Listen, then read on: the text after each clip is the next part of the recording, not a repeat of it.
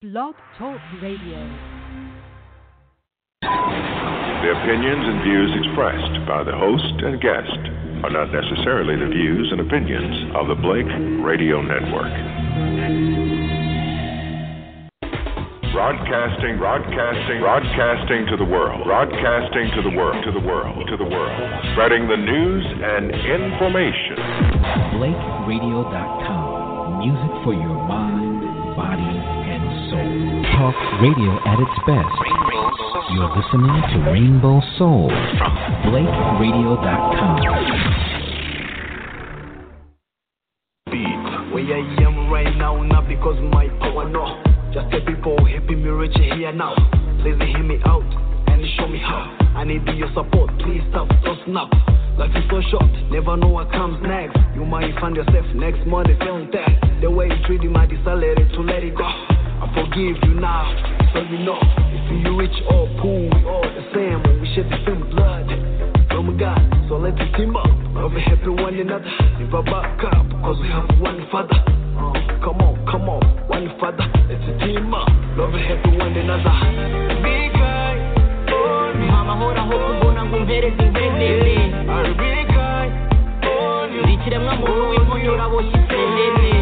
there's no peace without hope. There's no peace without happiness. Yeah, yorohera untabare ngoswe wiba nk'abagome baharanira ngo ngorwe roho sink'umwenda ngo yenda nicika idorwe nonse rimwe nawe ntabwo nonse byabigomwe kimwe nawe mva amaraso mbira ibyuya ningira amahoro n'ukuri ntuzayabura ubwenge burashaka gusa roho niyivumbura jye nawe niduhuza ibyo dushaka ntibizabura bishobora kuba bigoye kwifasha kwishima gusa niba ibyo binaniranye winampima utanga bihesha umugisha kurusha guhabwa umpaye amahoro imana imuha kabira yampa big guy mama hora ho mbona ngo mpereze ingwendere big guy ndikiremwa muntu w'imponyora boshye isenene there's no peace without hope. There's no peace without happiness. Struggle day by day, everybody looking me down. Nobody really helping me get anything done. They just they look at me, laugh at me, lie, make it, give me, living me, talk about me.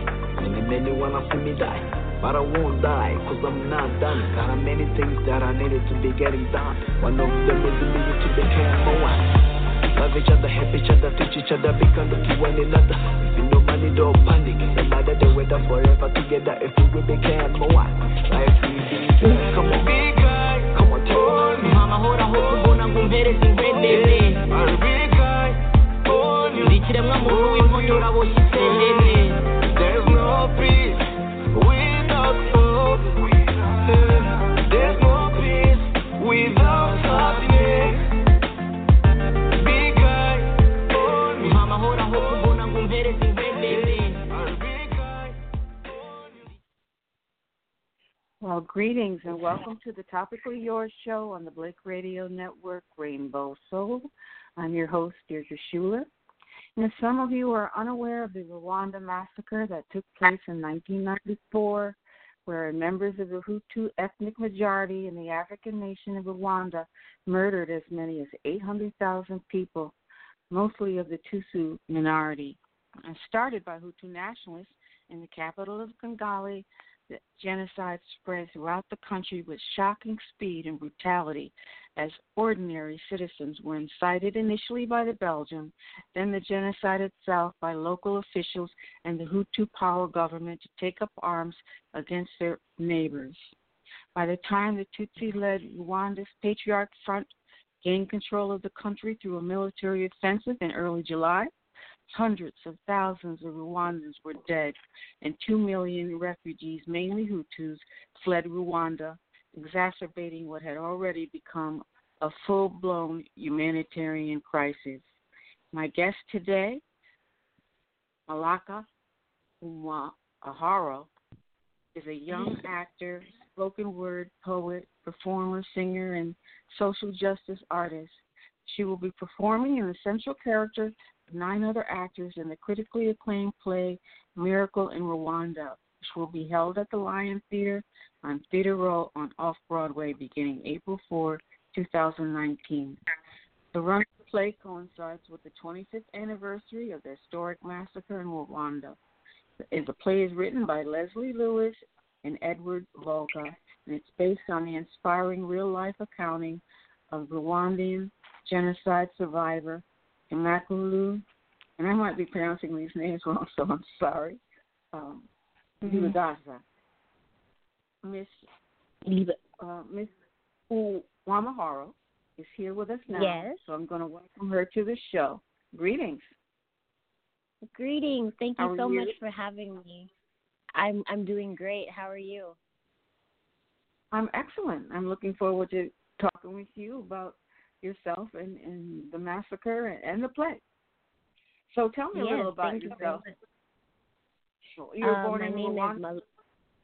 Yes, my name is Malaika Uwamahoro, and I was born in Rwanda in 1990. 3 months after I was born, we had to flee the country, and I grew up in Uganda, the neighboring country to Rwanda. And I grew up there for 7 years, and I lived with my family. And then we moved to the States, and I did a little bit of my education here. Then when things were safer in Rwanda in 2001, we moved back to Rwanda, and I lived there until 2013 when I was given a scholarship to study the theater arts at Fordham University here in New York.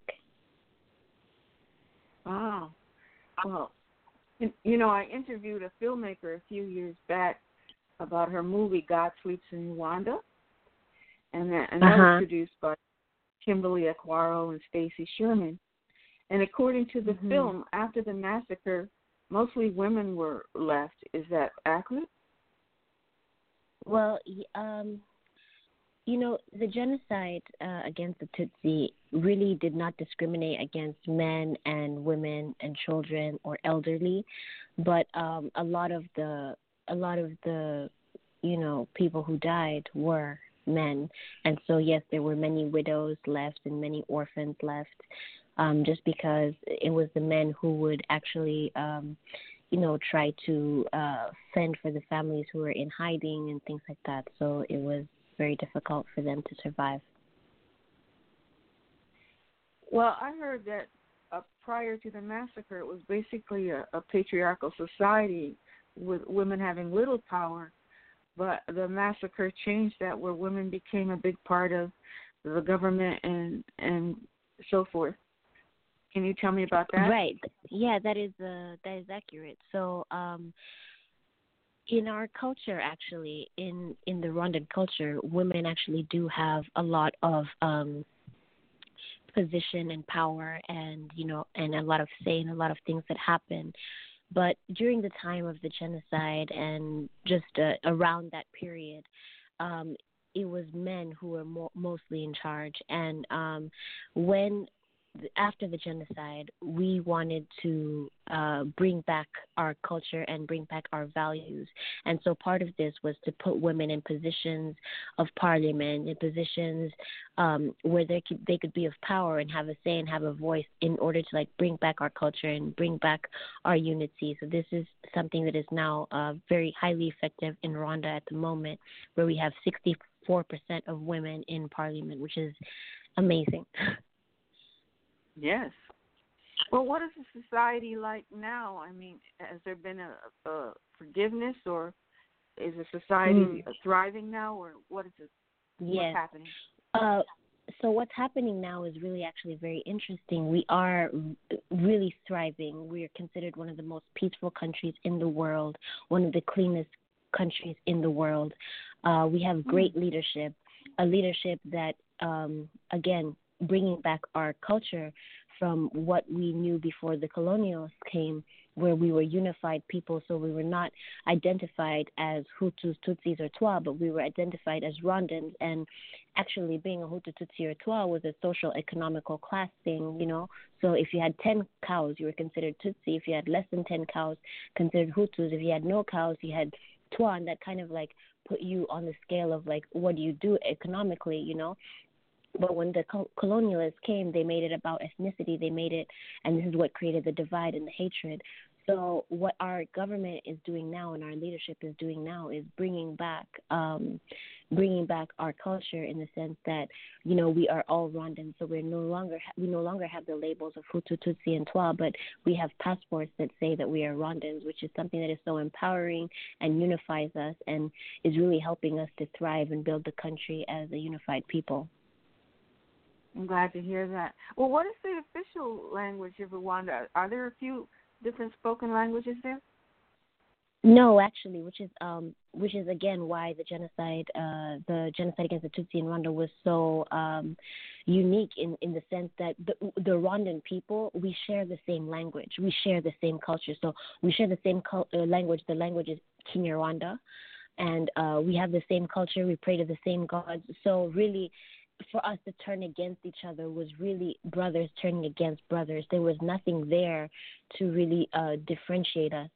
Only these identities, ID cards, you know, that were, distributed by the government. But other than that, there really isn't anything that could have, be like, okay, they speak this language or they speak with this dialect, we're going to kill them because they don't belong here. No, we had the same language, same culture. We are the same people.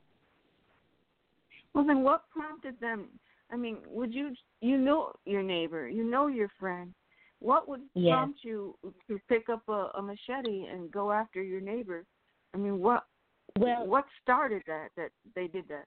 Right. So the Belgians arrived in about, I think, 1932, and they started to take what Rwandans had in their culture. So we had our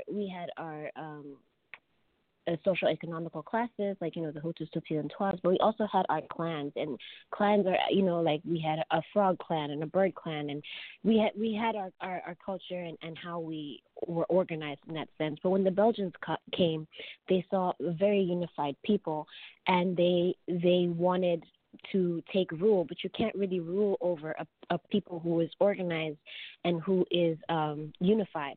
So what you have to do is to divide those people. So they started to take what we had as a social economical class and divide that into an ethnic class, make it an ethnic class. So they would take the people who were Tutsi and say, oh, you guys are taller and have more slender noses. You're now Tutsi, and here's your identity card. Oh, you guys are Hutu, you guys are shorter, and here's your identity card. Oh, you guys are Twa, you live in the forest, and here's your identity card. And then rumors started to develop, and then the Tutsis, the people they had made Tutsis in ethnic terms, were now favored and were given more power. So that started to develop into jealousy, into hatred, and from there, it became impossible to unify these groups that we had now, started to favor one on top of the other. And then also, so when the Hutus now took power, they were like, oh, we're going to kick you guys out of school. We're going to not give you guys medical, insurance or support. And we're just going to, we're going to really create this divide. So that's, it started. I would say it really did start, with when the colonialists came to Rwanda, because before that we did live in harmony and there was no problem. Unfortunately, that is usually the war strategy, to divide and conquer, and it always works. Exactly. Yes, that is what they used in it. Well, let me get back to you, because I understand you're a singer. Do you have any recordings or anything like that out? Actually, I have a couple of things that are out, but in the sense that they're in my circles. But I'm still exploring music, because when I was younger, I used to sing all the time, and I actually got in trouble for it, because I would sing in class, I would sing in church, like I was singing everywhere. And then my parents moved me to a French school where I was learning. I was a complete Anglophone, and when I was 15, they were like, we're putting you in a French school. So I was now studying math in French, geography in French, everything in French. So I no longer had like the time or the luxury that I had to like keep singing, because I really had to focus on my studies, because it was a very tough school. Like if you failed, they would take you back a whole year. So I really had to focus. And so my love for music was transformed into poetry. I was writing, I was writing instead of like actually singing. And now that I'm finally finished with school, I'm starting to rediscover my voice and to, find my voice again. So pretty soon, everyone will be able to start hearing some of my music, but more of my poetry is out there, and I'm just breaking into the music industry once again. Well, for those who do not understand, can you explain what a social justice artist is? Okay. A social justice artist is an artist who looks at issues within their community or, that are happening around them, say, for example, the environment or racism or, other issues that are happening, and they take these issues and they make it into art forms, because a lot of times, yes, there can be conferences and, textbooks that try to address these issues, but art is actually a really effective way to address these issues and to actually get people to listen and to see. So a lot of my poetry and songs go around talking about, for example, unity and peace, because these are the things that really affected my life, really made me move around, and so a lot of my work is focused on let's be unified, let's create peace, let's deal with the issues around us, let's empower women. So a social justice artist is somebody who will look at the issues around them and put them in art form in order for the people to consume, because art is something that is often consumed by so many people, and it's actually a great way to learn and to entertain and educate. Well, you attended Fordham University and earned a Bachelor of Arts degree in theater. What attracted you to the acting profession? Okay, so as a child, I was always an artist. So like I said, I was always singing, or I was always, like if it was Sunday school, I was always taking part in the Christmas plays, and I would get the big roles. I would be Jesus, even though I was a little girl. And, I would always just really be attracted to the arts. And I grew up with a family of artists. I mean, my mom was an interior designer. My grandma was a tailor. My aunts were actresses and dancers. And my uncles, too, were visual artists. So I was always kind of around artists. And I feel like I was always acting, even though I was really into singing, but I was always acting. And as I grew older and when I moved back to Rwanda, I actually joined one of the leading theater companies, which is called Malaika Performing Arts.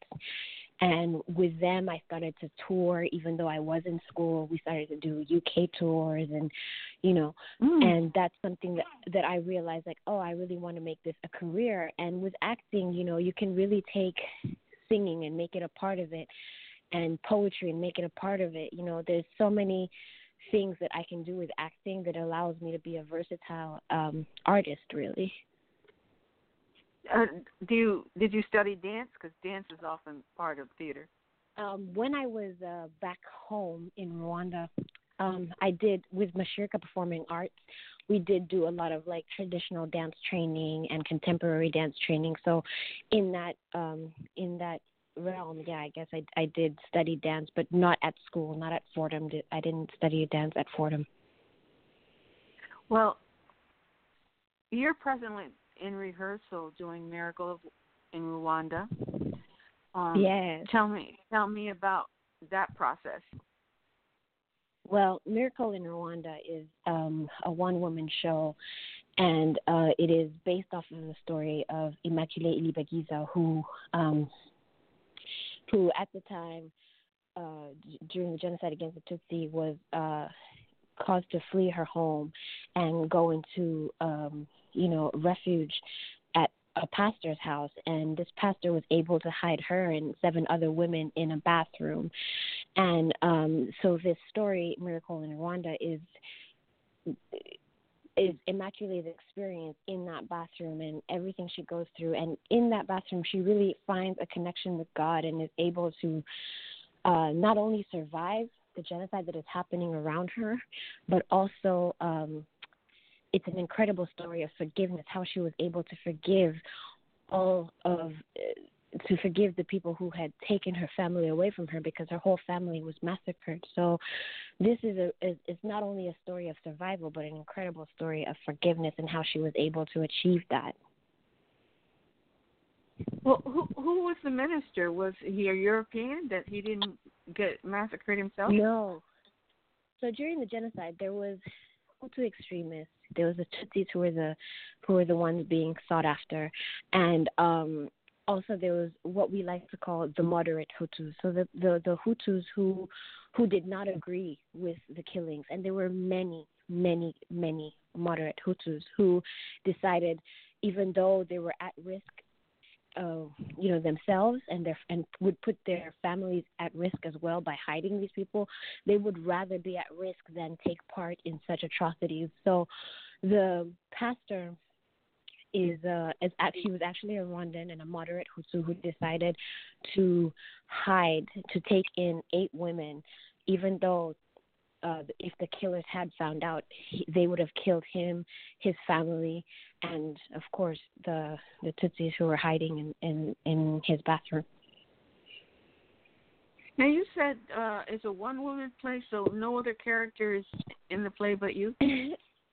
Yes, there's no other characters but me. So I'm in total playing 10 characters, and I'm shifting from me to the pastor to the ladies in the bathroom to the killer, and just exploring all these roles has really shown me that as a human, we have all of these things in us. We can decide to be somebody who saves someone. We can decide to be somebody who harms somebody else. We can decide to be all of these things. We have the choices within us, because literally every day at rehearsal I make these choices and I invest in them, and it's just a matter of where are we putting our energy, or who do we want to be, but the power is in us, which is also something that I discovered with Immaculée, that, she decided that she had the power to forgive and to let go of that burden of hatred, and rise above that. So that's really something that I've been able to discover, the power of the choices that we have and what we can do, what we're able to do as humans. Now, that massacre, it lasted 100 days or more? Yeah, it lasted 100 days. So it went from the president of Rwanda's plane was shot April 6, 1994, and the massacre started the next day, April 7th, 1994, and it went up until July 1st. Yes, July 1st. 1994.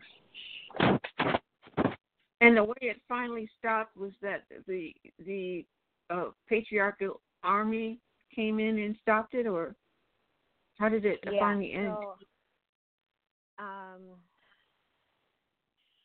What happened was like I said, remember when I said that I was born in Rwanda and then I had to flee to Uganda?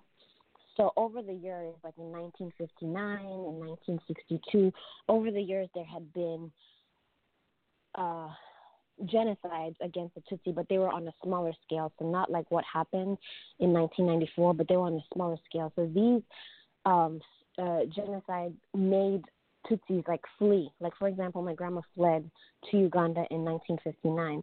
And so there were many Rwandan families living in refuge in Congo, in Uganda, in Tanzania, and because of this oppression that they were facing, that they couldn't come back to the country, they decided to join forces and to make the Rwandan Patriotic Front. So in 1990, they actually tried to come back and take and share leadership with the government at that time, but they did not succeed. So they had to retaliate, and then they, but they were still planning. It was still in the plans to come back and to save the Tutsi people who were being, who were being killed, who were being oppressed. So in 1994, when the genocide happened and there was no international forces intervening to help stop the genocide, the RPF came together once again and decided, you know what, these are our people and no one is going to save them unless we save them. So they joined forces again and they came back and they took back the power, and they decided to make things right, no longer putting one ethnicity on top of the other, but to share power and to remove these labels that cause so much divide and hatred and a genocide. Well, tell me, so this is about you being at the Apollo Theater. Was that exciting for you? You went and that was did, so exciting. Yes, that was so exciting for me. You know, so as I told you, I studied at Fordham University here in New York, in Manhattan, actually. And, you know, occasionally I'd go to Harlem and, you know, always pass the Apollo, and I'd be like, one day I'm going to perform here. One day I'm going to perform here.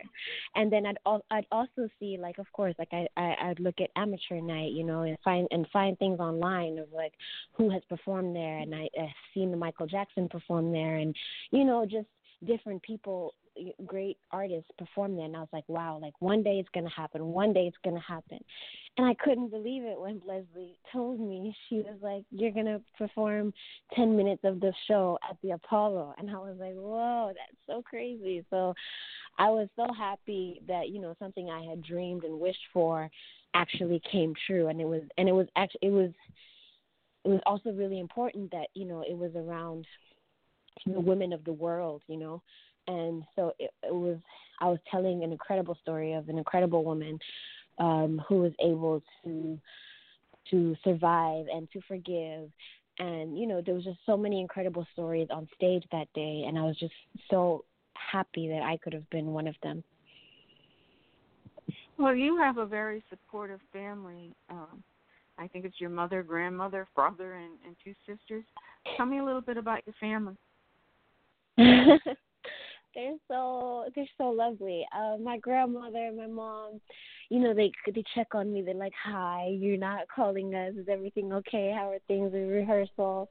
And I'm like, Mom, it's going great. She's like, yeah, tell me everything. They were also really excited about the Apollo. One time my grandma came to New York to visit, and I took her to the Apollo, and she was taking pictures with the stars at the Apollo. And so when I was like, Grandma, you remember that place? And she was just so excited. She's like, I can't believe you're going to do that, take pictures and things like that. So everybody back home is really excited and is really proud that I'm bringing a Rwandan story to, you know, theaters in New York, and, you know, just telling our story, telling our truth, and sharing what we all went through, because it's really important that not only that our story is told, but it's told by a Rwandan, you know, because a lot of times African stories get told by people who aren't African and who can't really relate, and this makes either something be underplayed or overplayed, or, you know, it gets lost in the sauce somehow. So it's really an honor for not just me, but for everybody back home, for them to, like, be able to see or to hear and to know that I am telling a Rwandan story. And, you know, they just feel really proud and really happy about that. So it's so exciting. Well, how long is it a limited engagement, The Miracle in Rwanda? How long is it projected to run? Right. So the run is going to be from April 4th to April 21st, and with possible extension to May 12th. And it's going to be at the Lion Theater. And it's, 8 shows a week. So I really hope to catch you there. Are you coming? Yes, of course. Yes, of course. I can't wait and to see you there. That's going to be great. The theater is located at 10 West 42nd Street, so people know. Yes, at the Lion Theater in Theater Row. And I also want to say, if you want to buy tickets, you can call 844-483-9008. So we're getting close to the end of the show. So is there anything you'd like to say to the audience before we close? Well, I'd also like to say, I'd like to thank you, first of all. And, there's so many people. It is a one-woman show, but there's so many people who are part of this production that I just like to thank. My director is working really hard to make sure I get everything I need. There's Magis Theater Company, Leslie Lewis, the United Nations, Acclaimed Productions, our lighting and design, and the Lion Theater. So I just want to thank all of those people for making this possible, for making it possible for me to bring a Rwandan story to stages in the United States. It's amazing, and it's so great. And I hope to see everybody there. I'll be there. And I want to thank you, Miss. And I'm sorry if I'm not pronouncing your name. It's Uwamahoro? There you go. You got it. Okay, great. I want to thank you for coming on the show. And I'm Deardra Shuler, your host. This is Blake Radio Network, Rainbow Soul. And I want to thank my audience for making my topic topically yours. And very good luck with the play Miracle in Rwanda. Thank you very much. Thank you so much for having me. My pleasure. And we're going to end the show with Meza. That's King James singing that. Umutima uraryaniye ubabaye gusa inkovu zawo zigufasha guhindura imyumvire warambabaje ariko wampumuye amaso warahemutse ujye wigaya utaza bikorera undi oya wagiye uzi ko ntazabaho igihe udahari ariko waribeshyaga oya ubu byararangiye sinahinduye imyumvire ubu meze neza ntacyahindutse ibyiza nari mfite ndacyabifite Imana igira inzira nyinshi n'ubundi ubwo ntiwari umwiriye ingwe ikurira abana ikakurusha kurakara ntukababare ninjya mbikubwira kuko nukugira ngo utazabikorera undi oya wagiye uzi ko ntazabaho igihe udahari ariko waribeshyaga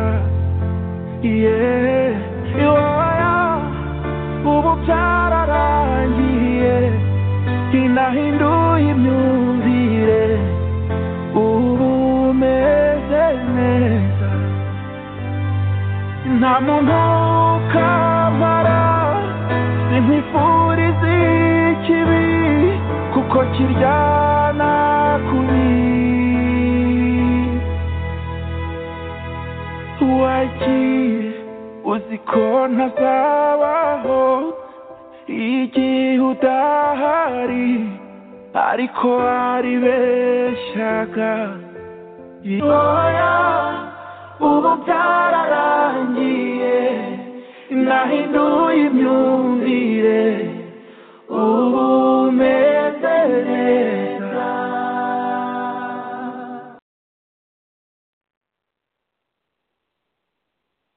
You've been listening, Radio Network, Rainbow Soul.